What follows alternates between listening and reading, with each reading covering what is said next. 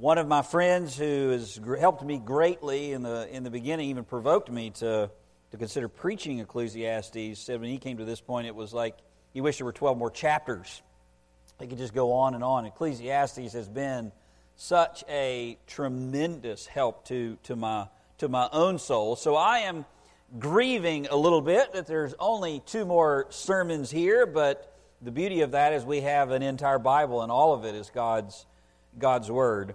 And we've come to this final pause before the conclusion in this book this morning. I mean, we've talked about this. The book of Ecclesiastes has 4 parts. It has an introduction. That's chapter 1, which gives us the theme or the motto of the book. Vanity of vanities, all is vanity. And then in chapter 1, after Solomon tells us that's what he's going to try to prove, he gives us an executive summary. He tells us what he's going to tell us. And then in chapter 2 through chapter 6, he starts his first sermon. So there's an introduction. There are 2 sermons in Ecclesiastes. The first one, chapter 1 through 6. The second in chapter 7 through 11. And then there's a conclusion. It's chapter 12. And that's where we're at this morning. Very similar to what you would think of when you listen to a sermon. There's an introduction, and then there's the laying out of the case, and then you have a call for a verdict. Well, right before Solomon the preacher calls for a final verdict, he gives us some insightful thoughts about his writing, about the book. In literature, it's called the epilogue. And just like Solomon gave us an on-ramp in chapter 1 to vanity's interstate, he now brings wisdom's car onto the off-ramp, and before we pull into our final destination. So an on-ramp, he gets us up to speed. One sermon, we go 70 miles an hour, careening down the life under the sun, and then you pull into the rest area, then the second sermon, and now he's pulling onto the off-ramp before we get to our destination, which is in verses 13 and 14. An epilogue is a final or concluding statement before the book ends. And Solomon has a final word, and it's about the purpose of the book. You might think of these verses 9 through 12, like the announcement that the pilot gives when he tells you that you're starting your descent. You've been on the airplane, right? I mean, you're engrossed in the in-flight movie, and you have the headphones on, and all of a sudden the pilot comes on, and he just kind of, startles you because it's always way too loud. Well, that's what Solomon does here. You hear him on the intercom. You sense as he's talking, the airspeed begins to slow, and he speaks. As he speaks, the pressure begins to change. You feel the flaps come out, and the landing gear descend. If you read these verses, if you listen to what Jesse read for us, really the bridge verse in verse 8, but we read 9 through 12, you might be tempted to think, there's not really much there, and you might be tempted to go back watching your in-flight movie. But you would be very unwise if you did that. I mean, if you want to use our other analogy about the interstate, you would be like someone who doesn't pay attention to the speed limit change from the highway to the off-ramp, and then you're not going to be able to stop at the end. I mean, there's a stop sign that's coming, and you're just going to go careening right on through that and miss the destination. The pace of these verses are slower to allow you to consider what Solomon says, and it's to prepare you for the conclusion. It's a reflective moment. Book summary where you get a minute to consider the person who wrote it and then the process of writing. I mean, Solomon just got done exhorting us to make God the focus of our life early so that you'll be able to enjoy it fully and rightly. And so you should do that before you grow old, and then you only have a wilted bouquet to offer the Lord.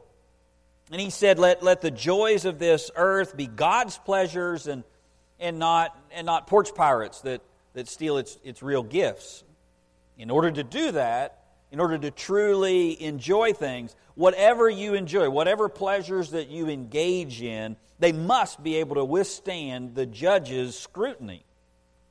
Because this life, this body, the pleasures of this earth will end, and you'll return to God and you'll stand before Him. So keep that in mind whenever you live life under the sun. Whatever you enjoy, realize that in detail, even down to the very motive behind why you did it, you'll see again. You'll see whenever you stand before the Lord. Solomon says we're not our own masters. We have a Creator.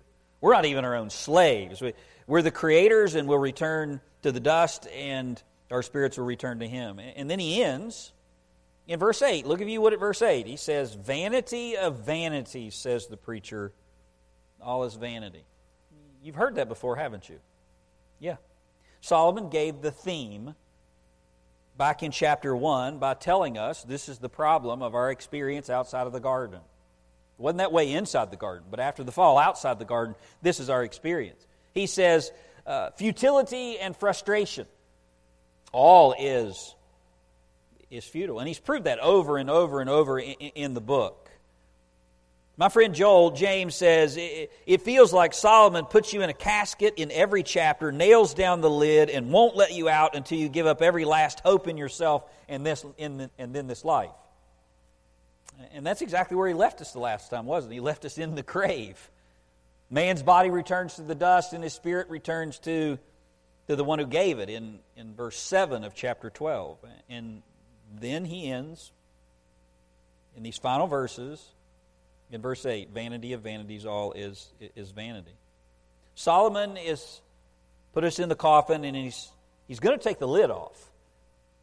But he gives us this last feel of frustration before the ultimate answer. And the epilogue is there to give you the purpose, to help you see that. Why has he been doing this the entire book? I mean, is Solomon's point, as some liberal scholars say, life is pointless and then you die? I mean, is that the point of Ecclesiastes? So I want to give you a little bit of wisdom to help you so it won't be as bad. It'll still be bad, but I'll help take a little bit of the edge off of it. Again, that's what some liberal commentators think. I mean, is that the purpose of a wisdom book in the Bible? You're relegated to a horrible life, but if you listen to Solomon, it may not be as horrible as it would be otherwise. But it's still going to be pointless and meaningless. Without verses 13 and 14, you may be tempted to think that. That's not Solomon's purpose at all. Right here, he shows us it's not. Solomon shows us in these passages that he has had a goal the entire time. He's been killing us and resurrecting us in every chapter in order to prepare us for these two final verses. He's not being fatalistic or trying to minimize your pain. These last two verses give us the conclusion of all of life. In these few verses, he gives us insight into his writing strategy. He provides us a clear perspective on what seems like a confusing book. He reveals the purpose of Ecclesiastes in these verses. Ecclesiastes is a book written by Solomon or Koheleth, the preacher, who's imparting wisdom to us. He tells us here it's carefully researched and crafted for the purpose of teaching. And he's called by God to do this. And he also reveals his original source, which is the Creator himself. I mean, Solomon has known his destination all along. You and I, you've been looking out the window thinking, we're lost. Where is Solomon going? And Solomon reveals in this verse why he took every single turn. He tells us the method to his madness that leads to his message in verses 13 and 14. And so he repeats the motto here in verse 8 to remind us of his message. Everything under the sun is vanity. And then he gives you a peek into his study in verses 9 and 10. He shares his method of writing in verses 11 and 12. Issues a warning there in that as well. And then he ends with the final message of the whole book in verses 13 and 14. Or as one put it, the motto, the man, his methods, and then the message. Or what we will say is 3 reasons that you should listen to the message of Ecclesiastes. That's what Solomon reveals to us here. Solomon reveals 3 reasons that you should listen to the message of Ecclesiastes. You should do that because it was written by a wise preacher in verses 9 and 10. It was written with a pastoral message, beginning in verse 11, and then it was written from an inspired source into verse 11 and verse 12. A wise preacher, a pastoral method, and an inspired source. Let's look at the first reason that he gives us here. The first reason you should listen to the message of this book is because it was written by a man who was wise, who was called to give us this book. Again, verse 8, vanity of vanities, says the preacher. All is vanity. And then in verse 9, he's going to tell us this preacher was a wise man. So after he completes this masterful poem that brings us down to the grave, Solomon ends by reminding us of the book's theme. And again, that's exactly where he began back in verse 1. It's like the campaign slogan of Ecclesiastes. You're going to be sick of campaigns by the time November comes around if you're not already. But if Ecclesiastes had a campaign slogan, this is what it would be: vanity of vanities, or you can't make the world great again. That's what Solomon would say. And he proves that for 11 chapters. There are things that are crooked, that can't be made straight. There's injustice, there's oppression, there's death, there's sickness, there's all of these things. But he also tells us that while you can't make this world better, God can. And now, when he ends the book, he's confirming that nothing's changed. After the entire book, nothing has changed. Life is vanity and vexation without God. He proves that, and now death is vanity and vexation without God. It's the same place that he began with. It's called an inclusio. You may think like bookends, and you hear the word to include. Everything in between is included under this theme. The theme reigns over everything in between. Verse 1 and chapter 12, verse 8. Life, because of the fall, begins in vanity or futility. It continues in frustration no matter your search. And death comes because of the same sin. And it ends in vanity if you don't know God. Walt Kaiser said, what a waste to have lived without having enjoyed or known what life is all about. It is a waste. You know what's worse than the curse? What's worse than living in a world with a fall all around us is dying without ever knowing the answer. I mean, that's the tragedy of tragedies. And with that statement, Solomon concludes the sermon of his book. And now he's ready to summarize everything and draw a final conclusion. Look at verse 9. Solomon begins here summarizing and drawing a conclusion. And he describes his aim for the book and his activities in writing the book. Verse 9. In addition to being a wise man, the preacher also taught the people knowledge, and he pondered and searched out and arranged many proverbs. Notice Solomon says here, in addition, or moreover, or beyond this, beyond vanity of vanities, beyond the bookend. We're outside of that now. Here's the aim for the book. And here's my activities in writing it. And he starts with his aim. His aim is wisdom. He calls himself a wise man, meaning a wisdom writer. Solomon is not being conceited like, I am a wise man, or I am a good preacher. He's not being conceited. He's simply identifying his role in writing Ecclesiastes as a teacher of Israel. In the Old Testament, there are 3 offices or individuals, it's probably a better way of saying, that God used to teach His people. You might think in the New Testament, in the book of Ephesians, where it says God gave some apostles and prophets and some evangelists, missionary evangelists, some pastors and teachers. Well, in the Old Testament, there were 3 primary individuals that God raised up to teach His people truth. There was the prophet, there was the priest, and then there was the wise man. The priest, you're probably very familiar with that.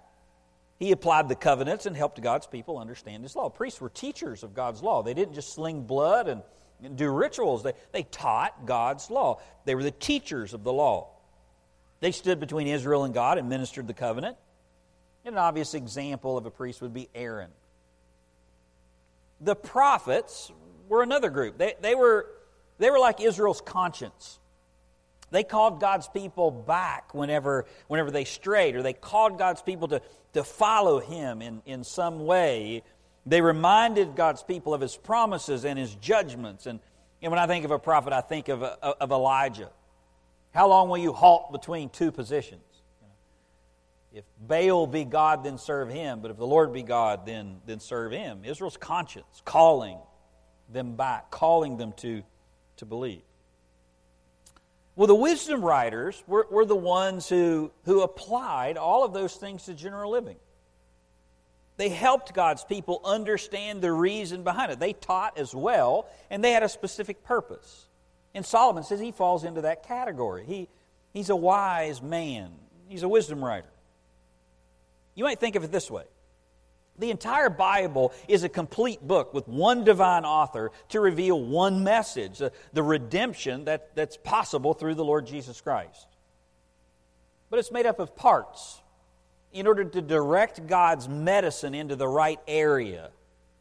So, if the prophets are like the AED machine that shocks a dead heart back to life, the wisdom literature is like a cortisone shot for your achy joints.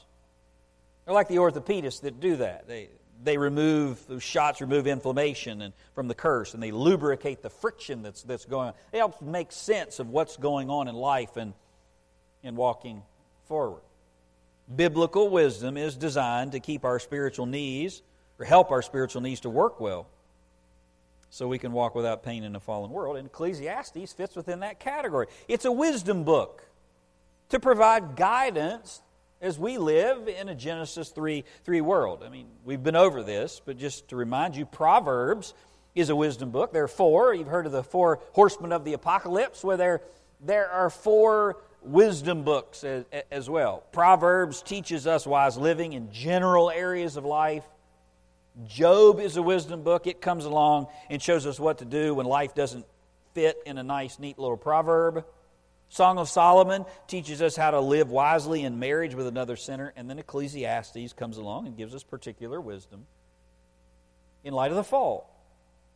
And Solomon says he's a wisdom writer. It also says, you find here, that he's the writer of Proverbs. Look at you at verse 9 again. In addition to being a wise man, the preacher also taught the people knowledge, and he arranged many proverbs. Proverbs in this book clearly, but I would say it includes others as well. And when you read them, you find Solomon's whole goal is to turn your eyes toward one source. What does he repeat over and over? What does Proverbs, the book of Proverbs, repeat over and over and over?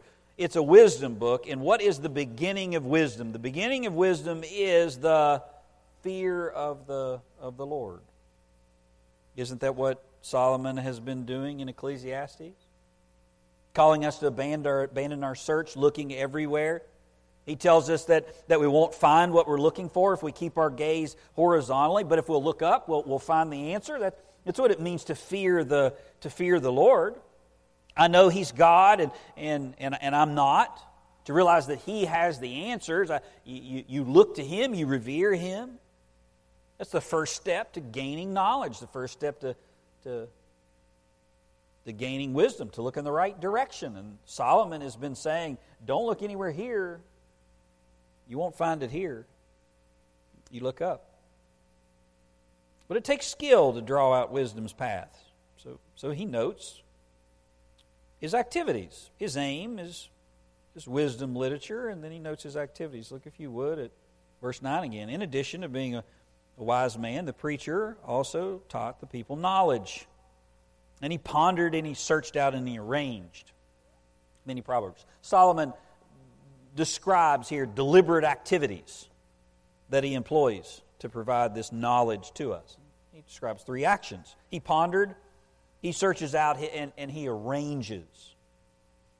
Three distinct words.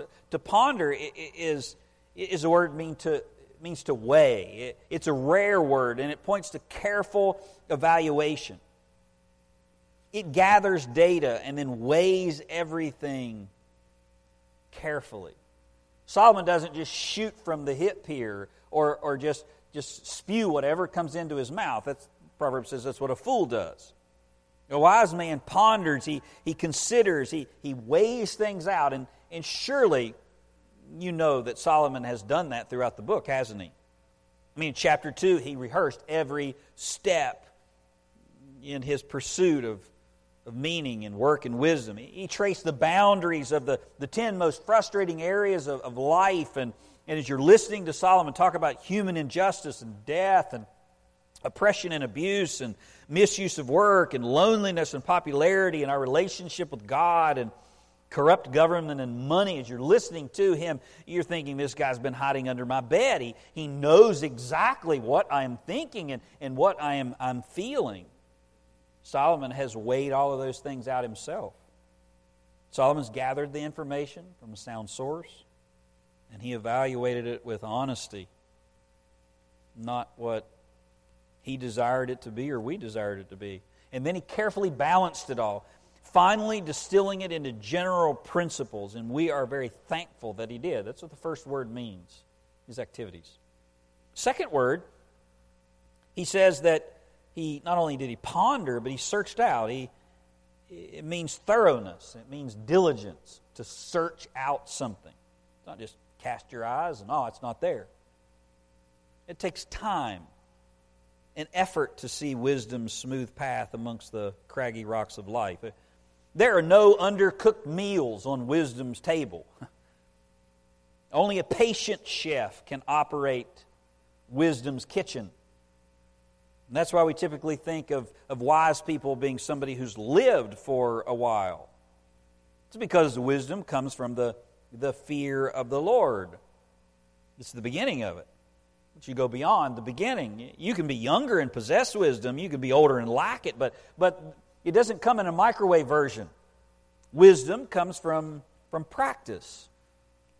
From looking to the right source and then putting it into action, whatever the Lord says, and then doing that over and over, and you develop discernment. And discernment is wisdom's instinct.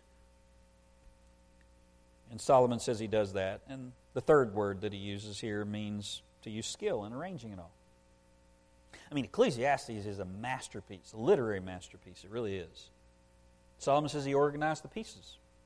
It wasn't a haphazard, a chaotic writing. This is not some cathartic event where Solomon is just rambling about his frustrations.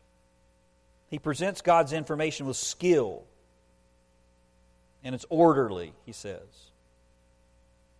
You wouldn't call a guy who just gets up here and starts shouting disjointed thoughts a preacher, or you shouldn't.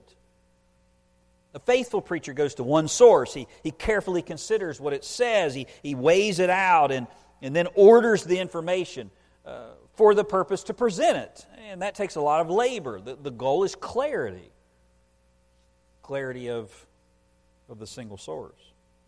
You also wouldn't call a good sermon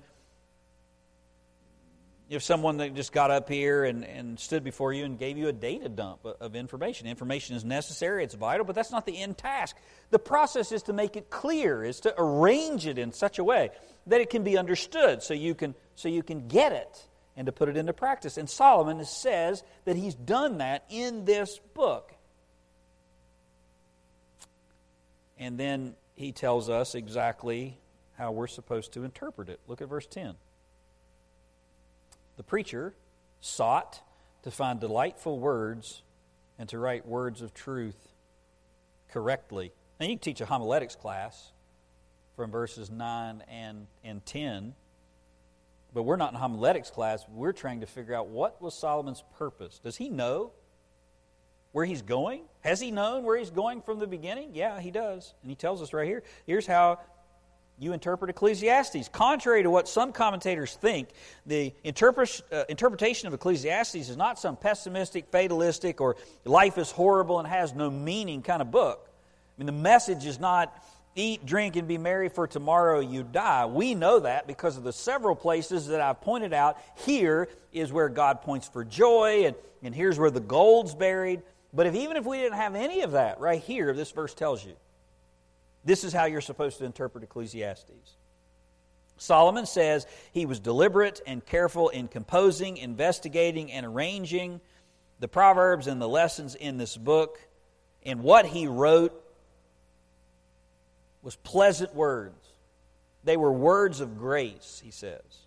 Now think about that. How can you have a book about the fall and its effects and it be pleasant and about grace if there's a negative interpretation or no point to an interpretation? Well, you can't. I mean, this is not Solomon's backslidden ramblings. Walt Kaiser said Solomon wrote in uprightness. That is perfect sincerity without any pretense. And Solomon will not have pretense, will he? We felt that. Solomon has surely held us under the water many times. He'll not allow a Pollyanna view of life. He'll not fail to tell us the truth. And even now, he'll not fail to give us the ultimate answer to this life that's coming. But he says the final message is sweet. It's delightful. It's truthful. And he does his best to guide us rightly. You should listen to it because it's wisdom literature. It's written by a wise preacher with a specific aim and a design. The second reason you should listen to the message of this book is because it was written with a pastoral method. Get to verse 11. The words of wise men are like goads, and masters of these collections, better than scholars, masters of these collections are like well-driven nails. After telling us about his role and the labor he performed in writing, Solomon now tells us why he wrote. Here's the purpose that he did everything that he did in this book. He tells us what Ecclesiastes is supposed to do in our lives. It's his method. And he says the words of a wise man or wisdom literature has a twofold goal. Ecclesiastes has a twofold goal, and that's to aggravate and anchor. It's to stir up and it's to secure. It's to provoke and it's to protect. They're to goad us to gain wisdom, and they're to bring security. And both of those images are taken from pastoral life or a shepherd's trade. Goads were wooden rods with iron points. I mean, I don't know if you've ever seen the people walking alongside of the road or the interstate, and they've got a stick with a nail on it, and they're picking up trash. Well, a goad didn't have that long of a prod on the end of it, but it had a sharp point, and its purpose was to prod the oxen to action, or to increase its speed, or to move a sheep along. Nails were used by shepherds to fasten their tents. So Solomon says his purpose, the goad is to spur the will, and nails stick in the memory. Proverbs stick with us, don't they? I mean, they warn us, they wake us, they move us to action, but they also stick in our memory. Two are better than one. It's pretty memorable, isn't it? There's a time for everything. It's pretty memorable. You probably think of several other proverbs. They nail something down that's there. First, Solomon says his words are designed to provoke us, to aggravate us, to wake us up, to bring the sluggish out of their slumber. Somebody who's slow on the uptake, move you to action, Michael Eaton said. Haven't you felt the pinch of truth in several places in Ecclesiastes? The sharp stick of injustice? The painful point of wearying work. You work and you work and you never get ahead, and you think, is this all there is? Well, that's to keep you from falling asleep on the railroad track so you don't wake up with a train on top of you. Death. And when Ecclesiastes draws us down under the weight, we feel the futility of life without God. It stings. And that's to provoke us to wake up, to look up, to change course. And when it forces us to look at real injustice and genuine oppression in the face, it's to prod us to look to the only righteous judge and the only just place, which is with God in heaven. When we're taken on the poetic journey through the crumbling of this great estate that leads us to the grave, like we were last time in Ecclesiastes, it's to force us to remember our Creator in our days while we can. And these are meant to prod us into doing something. I've said this before, but here's something that should stick like a well-driven nail. Appreciation for the truth is not application of the truth. You can appreciate God or the Bible and never put any of it into action. You can know about God's Word and never apply any of God's Word. And you will live a miserable life and wonder why. Or worse, go to hell from a church pew. How many times I heard a person say, well, I went to church all my life. I don't know how this happened. It happened because you were there physically, but that was it. You paid more attention to your thoughts or your own head or in your own head or maybe your phone than God's Word being laid out before you. And His Word is there to provoke you, to aggravate you, to stir you up, to wake you up. Don't think that you know God because you've heard about Him or called on His name at some point. To know Him means to walk with Him, to love Him and His words and to follow Him. And Solomon says that Ecclesiastes is to provoke you toward that. That's not all, though. Solomon says wisdom's words are also meant to be nails that fasten you down. They anchor you. They secure you.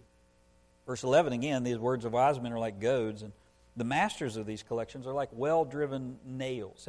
You ever driven a 16-penny nail into a white oak board or a block, and you get it almost down to the end, and the nail starts to bend because the wood is so dense? You take a hammer and you try to get it out. It's really hard to do that. Solomon says that wisdom's words, the words of Ecclesiastes is for that purpose. It means the Bible's wisdom has definite points, and they give us an anchor. They provide stability and perspective on life.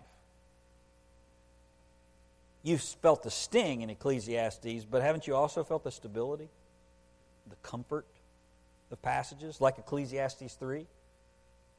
Talks about God's sovereignty. There's a time for everything, and everything is in His control. Haven't you felt the peace and stability that His hands are strong enough to straighten what you can never straighten, and one day that He will? Isn't that comforting? That all oppressors will stand before a perfect judge and face judgment. Isn't it comforting to hear that the search in your heart is planned and it's to drive you to God? It's part of the fall, it's part of the curse that you search for something beyond yourself, and if you're foolish enough to chase whatever it is, nothing will ever fill it, but that's purposeful in order to point you that there's nothing like God, there's no one like Him, and He'll fulfill your greatest longing. That you're not just crazy, always looking for something better but never finding it. That you just need to find the one who is better. Stabilize it. Solomon says the masters of these messages you'll find stability. They're like well-driven nails in an oak board. Your life will not be shaky. It won't be unsteady. It will be like tent pegs in a solid ground. Do you need an anchor for your soul? You want your feet placed on a solid rock? Not the shifting sands of the world or your feelings or your emotions? Then turn to Jesus Christ and His Word. It can withstand any storm, any earthquake, no matter how great. And it can provide this prodding and security because God's the author. The third reason that He gives here that you should listen to the entire message of this book is because it has an inspired source. I mean, number 3 ought to be enough. Look, if you would, at the end of verse 11. like well-driven nails, they are given by one shepherd. By one shepherd. And then in verse 12, he gives us a warning. You should listen because it has an inspired source. And then there's a warning about looking to any other source. The source of all that Solomon wrote was given by the shepherd, meaning God himself. Some try to explain this away, saying the shepherd here doesn't refer to God, it refers to a king, because God's not often called a shepherd in the Old Testament. It's true that there are plenty of other words used by God in the Old Testament. But I can think of a very significant place where God is called a shepherd in the Old Testament, can't you? Something that Solomon would have been very familiar with. The Lord is my shepherd. I can't want. You know who penned those words? His daddy penned those words. And once again, you find that Solomon learned his theology from his father's knee. And here it is. Solomon's clearly talking about the Lord here. Here, in verse 11, is one of those places where I said if you just blow by this, you're going to miss something significant. First of all, you're going to miss that Solomon has known where he's been going the whole time. Secondly, you're going to miss that Solomon has been very purposeful in the way that he's made you feel to bring you to this conclusion. But you're also going to miss the doctrine of inspiration right here in the Old Testament. Right here it is. There is one source. All of Solomon's activities are acknowledged here. And yet the final product is from one source, the shepherd. Do you see that? The preacher is aware of his own activity. In verse 9, in addition, being a wise man, the preacher taught the people knowledge. He's talking about his book here. He's aware of his own activity. He's not falling into some trance, having God dictate something to him or speaking some gibberish and then telling everybody this is what God said, like the fake charismatics do. Solomon says he was active. He pondered, he searched out. He says he gave this book its form, he arranged it, and he was the author. Meaning the content of work came from him. And now he says the finished product is the Word of God. It's the Word of man, and it's the Word of God. It's the doctrine of inspiration. Isn't it exactly what the Apostle Paul says? All Scripture is inspired by God. And yet Paul's the one that wrote the words. Look at what Peter says. But know this, first of all, that no prophecy of Scripture is a matter of one's own interpretation. There's man, and yet it's not from man. For no prophecy was ever made by an act of the human will, but men moved by the Holy Spirit spoke from God.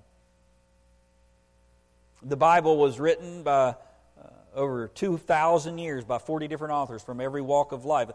Shepherds like Solomon's father, a king like him, physicians like Luke, fishermen, former tax collectors, prophets, priests, and others.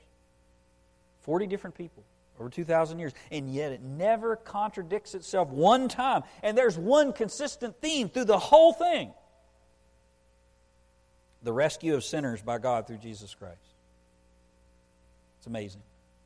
Tim Chaffee said, from Genesis to Revelation, we see man's repeated rebellion against his holy Creator. God made a perfect world, but mankind has continually rejected His authority and sought to decide truth for himself. And nevertheless, God promised to extend His love, grace, and mercy to unworthy people who deserve to be cast into the lake of fire for all eternity. That's impossible without a divine author. And that's also why Satan and unbelievers always attack the inspiration and the clarity or perspicuity of Scripture. I heard several months ago, I don't remember exactly when, but it was in the last several months, one conservative political commentator said, whatever you hear the liberals accusing you of, that's exactly what they're doing themselves. It's true. It's a good principle to follow whenever you listen to the arguments that people give against Christ and against the gospel and against the Bible. Whatever area Satan attacks the hardest, it's one of the most important areas. You can rest assured of that.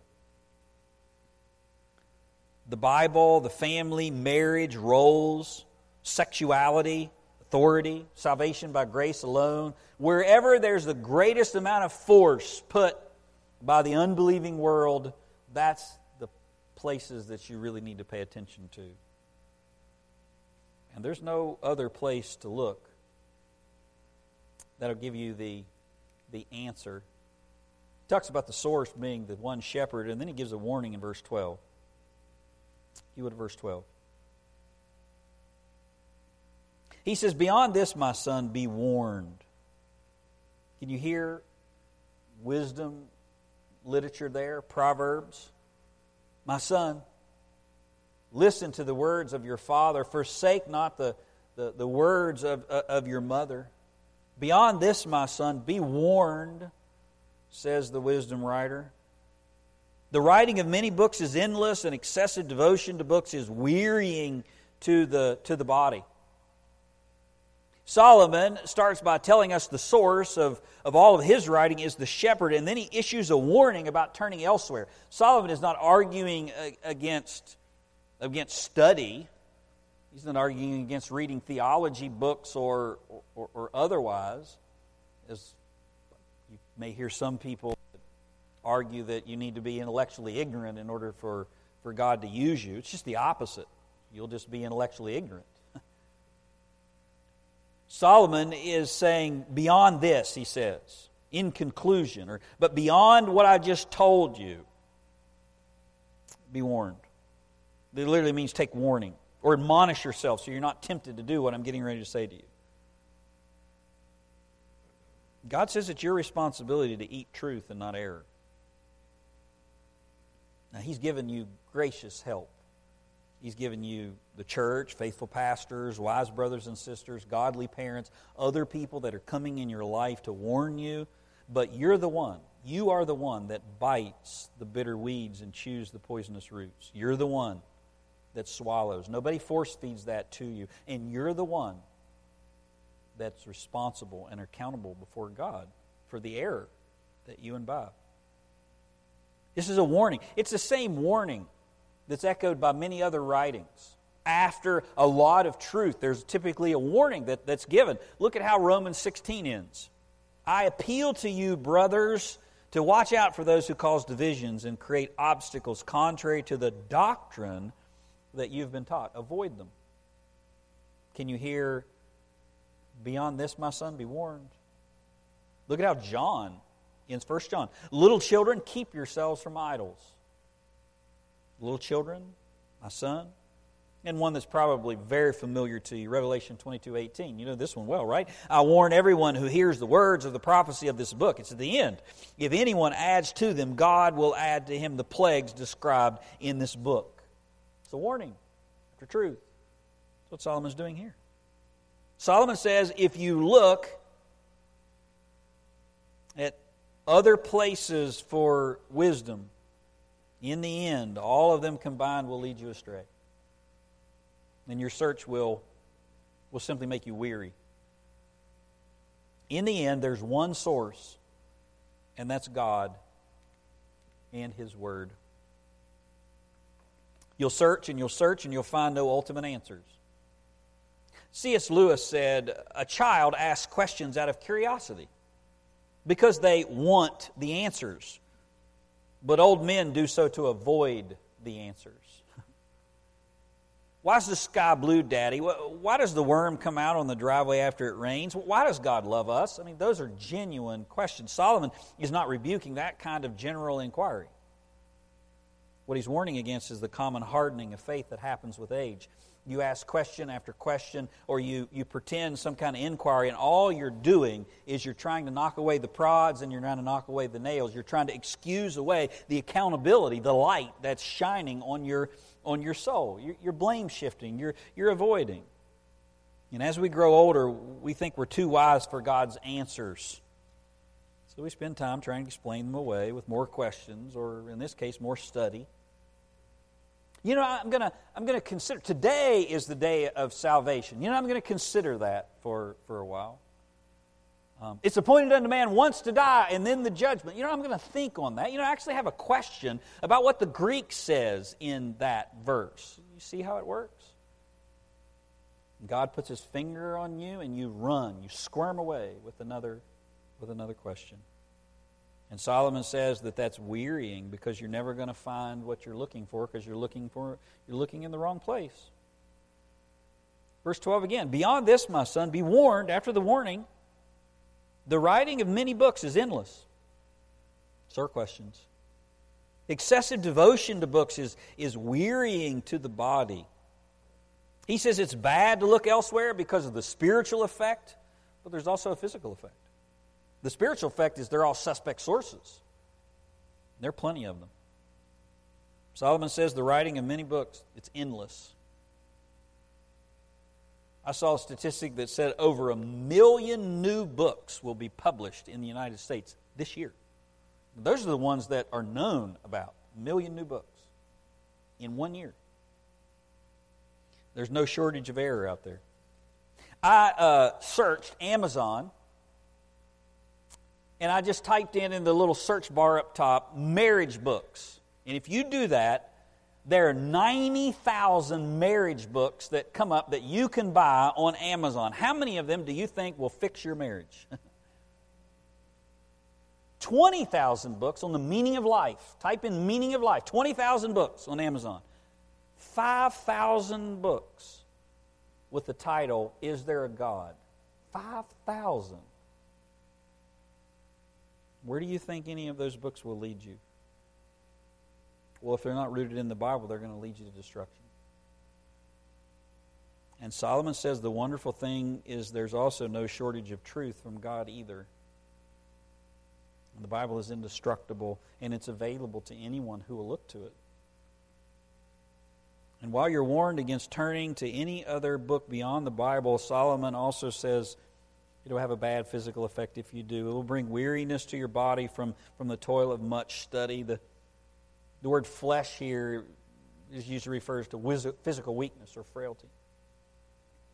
If you turn to other sources, then you'll simply run and run and run and chase your tail and never catch your tail. What do you think about your dog whenever you watch your dog just do that in the middle of the living room floor? Well, I think I want to kill it after a period of time, but I also pity it. Just look at that stupid dog chasing its tail. That's just you think about people that just ask question after question, the erudite scholars that think that they're so smart and they're just wearying themselves. Other books are written by men just like you. There's only one book written by God. And that's as far as their wisdom goes, man's wisdom. Can you imagine the disappointment of dedicating your whole life to a topic, researching and writing on it, only to die and find out that you've wasted your entire life? Many people do just that. Darwin studied his entire life writing to deny a creator, only to deny and to meet that creator for the first time. But you don't have to do that. Because God loves you so much that He had Solomon warn you against it and write a book. To invite you, He loves you so much that He invites you to look into His Word for the answers. He carefully crafts it, and He puts it together where parts of His Word stick you and prod you, and other parts secure you, and some parts convict you, and other parts are like balm to your soul. There are parts that scare you, and rightfully so. It is a fearful thing to fall into the hands of a living God, and then the other parts where the love of Christ and His mercy for sinners is so overwhelming it leaves you in tears. Why would God do something like that? And it's all in one book. Solomon's final call. Do you remember his final call in verse 6? The final call of his sermon is to remember Him before the silver cord is broken and the golden bowl is crushed, talking about death. Remember your Creator. Remember Him before death comes. Today, if you hear His voice, harden not your heart. That's what Solomon's saying. And our hope is not in wisdom literature or Proverbs or even in a book. Our hope is in the one who gave us the book, the Lord Jesus Christ, who loves you so much that He came into our mess, a mess outside of the garden, and He made a way to wash away all of your sins. And He says He'll do that if you come to Him. But if you look elsewhere, you try it yourself, you'll die in your sins. And you'll not meet Him as Savior, you'll meet Him as judge, rightful judge of all the earth. You ever heard someone say the Bible is confusing, it's so hard to understand? That's why I don't read it. Look at verse 13. The conclusion, when all has been heard, is fear God and keep His commandments, because this applies to every person. For God will bring every act to judgment, whether everything which is hidden, whether it is good or evil. There's a summary of the whole Bible. Fear God, keep His commandments, because you'll stand before Him one day, and on that day you'll be judged, and you'll be either blessed or cursed. Is that hard to understand? That's not hard to understand at all. It's an intellectual argument that you can't understand the Bible. You don't have an intellectual problem, you have a sin problem. It's not hard to understand, it's a simple message. And whenever you read that message and you realize that when you stand in that place before that judgment, that you have no hope, that opens you up for the gospel. That the only qualification for the gospel that you have, the only qualification for the gospel that you have is that you're a sinner. Grace only comes to sinners. Saviors only save sinners. That's your only qualification. And guess what? Every person in here is qualified. And it's offered to every person in here. What you have to decide is, will you heed the message? That's another question altogether, isn't it? Because God can offer His gift and lay it out clearly and articulately and do all of these things. But unless you repent, unless you believe, then it just stays at arm's length. Faith, trust, believing what God said is what connects you to what God has done. And you can appreciate all of that and never apply all of that. You can believe in Jesus and who He is and what it said about Him and never come to Jesus and never get those benefits. Solomon's encouragement and my encouragement, God's encouragement to you today is don't just know about Jesus. Know Jesus. Bow the knee to Him. Because as we're going to see in Philippians, the same one who descended to lay hold of the treasure in the muck and the bottom is the same one who's going to ascend and going to be exalted in heaven, Lord of all. You'll acknowledge that one day. I hope you acknowledge it today as Savior. Let's pray. Father, what clarity, what amazing truths are in your book.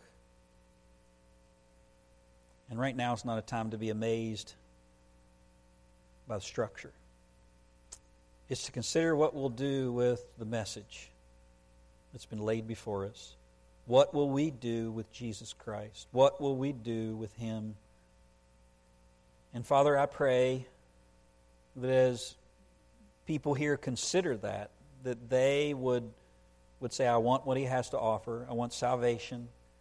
Or maybe they would say, I've received salvation, but I have let my life get in a mess and I need to return. I need to be washed clean from all defilement. And so your word says, confess your sins and you will be faithful and just to forgive our sins and cleanse us from all unrighteousness. Thank you for that. Father, thank you for this book. May it be like well-driven nails in our hearts. We ask it all in Jesus' name. Amen. Well, you are able to fellowship as long as you want to in here, but I'm going to be up here if you have questions. We have a biblical counseling office that would be happy for you to make an appointment next week. Anybody, any of the pastors would love to talk to you about whatever might be on your heart. And don't forget when you leave, the offering plates are there for our church family. For offering, and again, you can fellowship in here. You don't have to leave. And happy 4th of July. Hope you have a great day. We love you, Lord. We thank you that you loved us, and we ask you to dismiss us with your blessing in Jesus' name. Amen.